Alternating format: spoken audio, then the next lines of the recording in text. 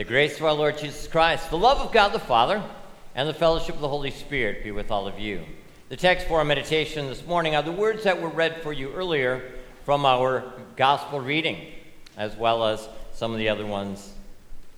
So what do grumbling and manna and the bread of life and Jesus have in common? A couple weeks ago, my son Aaron was preaching about the first part of this gospel reading, where Jesus describes himself as the bread of life. And the Old Testament reading was all about the people in the Old Testament. God had brought them through the waters of the Red Sea. They're now there in this wilderness, and they're going, we're hungry. We're complaining, grumbling. And God said, I will provide. And he did. And he gave them the manna, this stuff, if you will, because the Hebrew word manna simply means, what is it? What is this stuff, basically, that God has given to us? And it is the stuff, the bread from heaven that God gave to them for 40 years. Amazing how God can do such things. And so it was that God did something very special to them. And so today we're going to continue with the gospel reading. Now it's really kind of like a sandwich, if you will, because last week we didn't hear the middle section. So we're going to look a little bit at that today. But I want to give you the context also. You see, right before Jesus describes himself as the bread of life, Jesus had fed over 5,000 of these people with a couple of fish and a few loaves of bread, and multiplied them in a miraculous way. So the people's stomachs were no longer grumbling either. And they saw Jesus as this miracle worker. One could even say he was the bread king. Can you imagine how wonderful it would be to never have to cook again, never have to go to the grocery store? And all you had to do is listen to Jesus talk to you, teach you on the hillside. That's what they wanted, but that's not why Jesus came. And so that's why Jesus had something else to tell them as he taught them important things about who he is. You see, in that section, Jesus in fact said, I don't want you to focus on what I can give to feed you physically. I want you to focus on what I can give to you spiritually, so that you may have eternal life.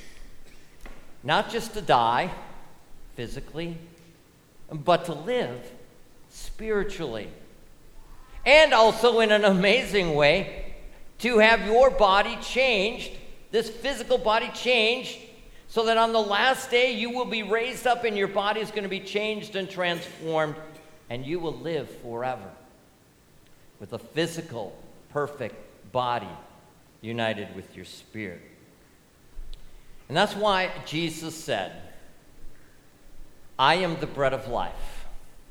Whoever comes to me shall not hunger, and whoever believes in me shall never thirst. Those were the last words of that gospel reading from 2 weeks ago. Now, if you will, to continue on with kind of the sandwich from the reading 2 weeks ago and the gospel reading for today, we get this middle section that I want to share with you for today, because Jesus says in there, all that the Father gives me will come to me. And whoever comes to me, I will never cast out. For I've come down from heaven not to do my own will, but the will of him who sent me. For this is the will of my Father, that everyone who looks on the Son and believes in him should have eternal life, and I will raise him up at the last day. Now the people heard Jesus say these words. Imagine sitting on the hillside listening to Jesus. We on this side of the resurrection, we know Jesus died on the cross to pay for our sins, right? And we know he was put into the grave, but he was raised on Easter.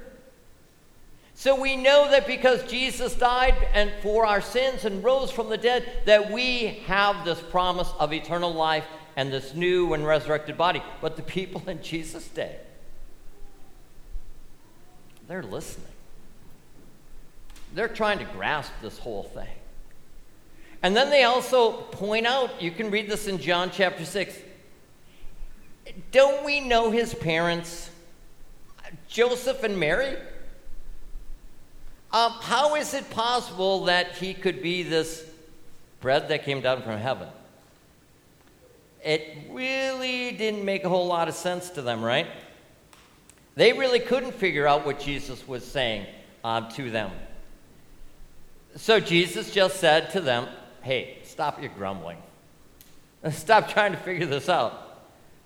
He said this, no one comes to me unless the Father who sent me draws him, and I will raise him up on the last day. Think of that magnet that I showed you, the children, this morning. No one can come to Jesus unless the Father draws him, unless the Father gives that person this faith in a unique and marvelous, mysterious way. And did you notice in that sermon hymn we sang the words, and I will raise him up, I will raise him up, and I will raise him up on the last day? Those words are a great reminder for us today that none of us can come to the Father. None of us can come to Jesus on our own. But God the Father, who sent Jesus, draws us to Jesus, that we may be raised up on that last day when Christ comes in all his glory. Jesus continues to tell them, because that's one of the reasons why Jesus came, was to teach the people. He said, it is written in the prophets. By the way, this is Isaiah the prophet. And they will all be taught by God. Everyone who has heard and learned from the Father comes to me. Isaiah was prophesying, foretelling the day when the Messiah would come. And the Messiah would teach the people the Word of God. He would rule his kingdom, his reign here among God's people. And they had the Messiah there to teach them as Jesus was. Now, the people didn't quite get what Jesus was saying. So Jesus pointed out to them that their forefathers ate manna in the desert and they died physically. But then Jesus said he had come to give them eternal life. So the question for us today, as the question for them in their day, how does a person receive eternal life? And Jesus said that earlier in verse 44. No one comes to me unless the Father who sent me draws him, and I will raise him up on the last day.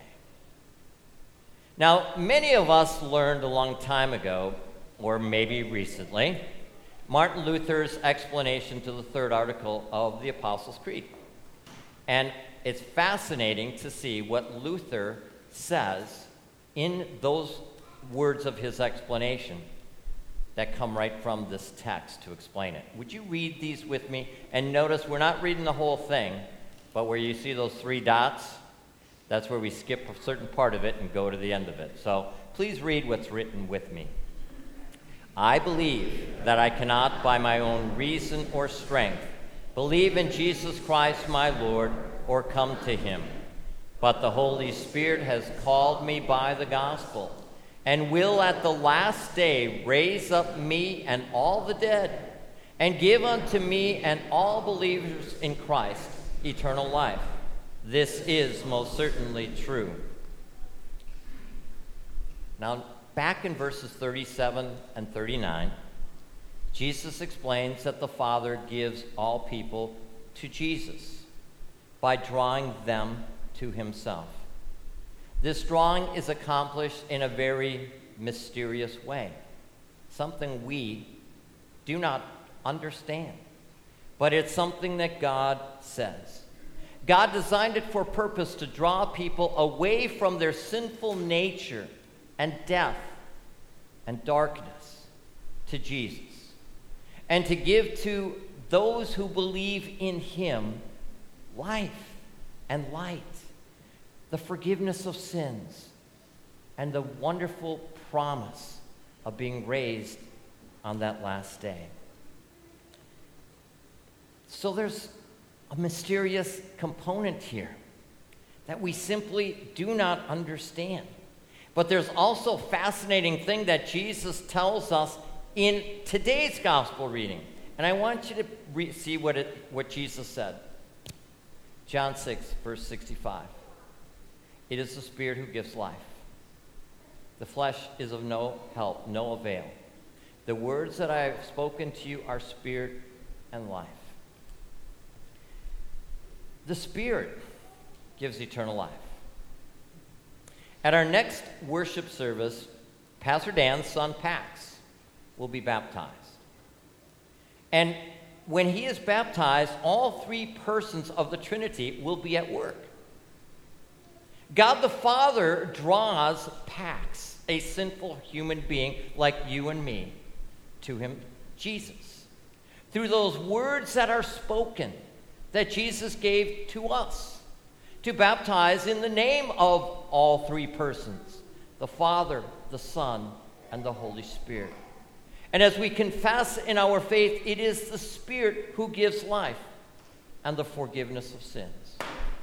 And so in a mysterious way, Pax will be given this promise from God of eternal life, receiving that forgiveness of sins that God gives to us, to remind us of what an amazing God we truly worship. This God works mysteriously in baptism. We don't understand it, but we believe it by faith, because God tells us this is what God does for us and will do for Pax. At the end of our scripture reading for today, we find Jesus noticing that all the people are going away. They have a hard time understanding what Jesus is saying. It's like many people today.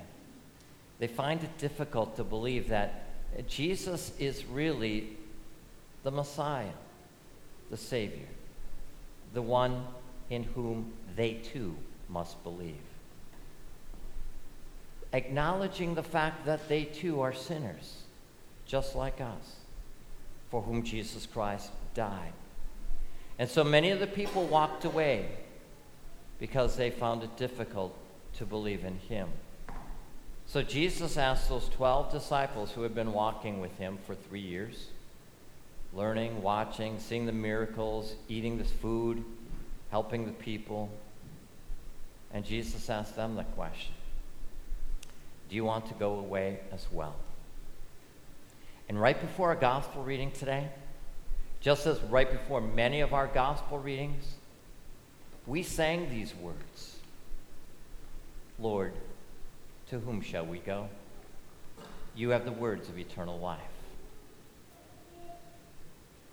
That's what we hear in our gospel reading, the words of Jesus, that are here to give us life, to give us eternal life. And Jesus continued by saying, and we have believed, Peter responded, we have believed and have come to know that you are the Holy One of God. This is Jesus who has come into this world to save us and to save all people. It is this Jesus who comes to us today as well, in a mysterious way.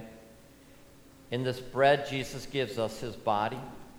In this wine, he gives us his blood that were poured out for us on that cross at Calvary, that we might receive this forgiveness of all of our sins And so we come to receive from Jesus what he alone can give to us, so that we may be fed and enriched in our lives, in our souls, so that we may go out into this world and we may share with our neighbors and our friends and our co-workers who Jesus is, the one who came, who lived, who died, that they too may have eternal life. Amen. Please stand. The peace of God, which passes our human understanding, guard and protect us in the Christian faith unto life everlasting. Amen.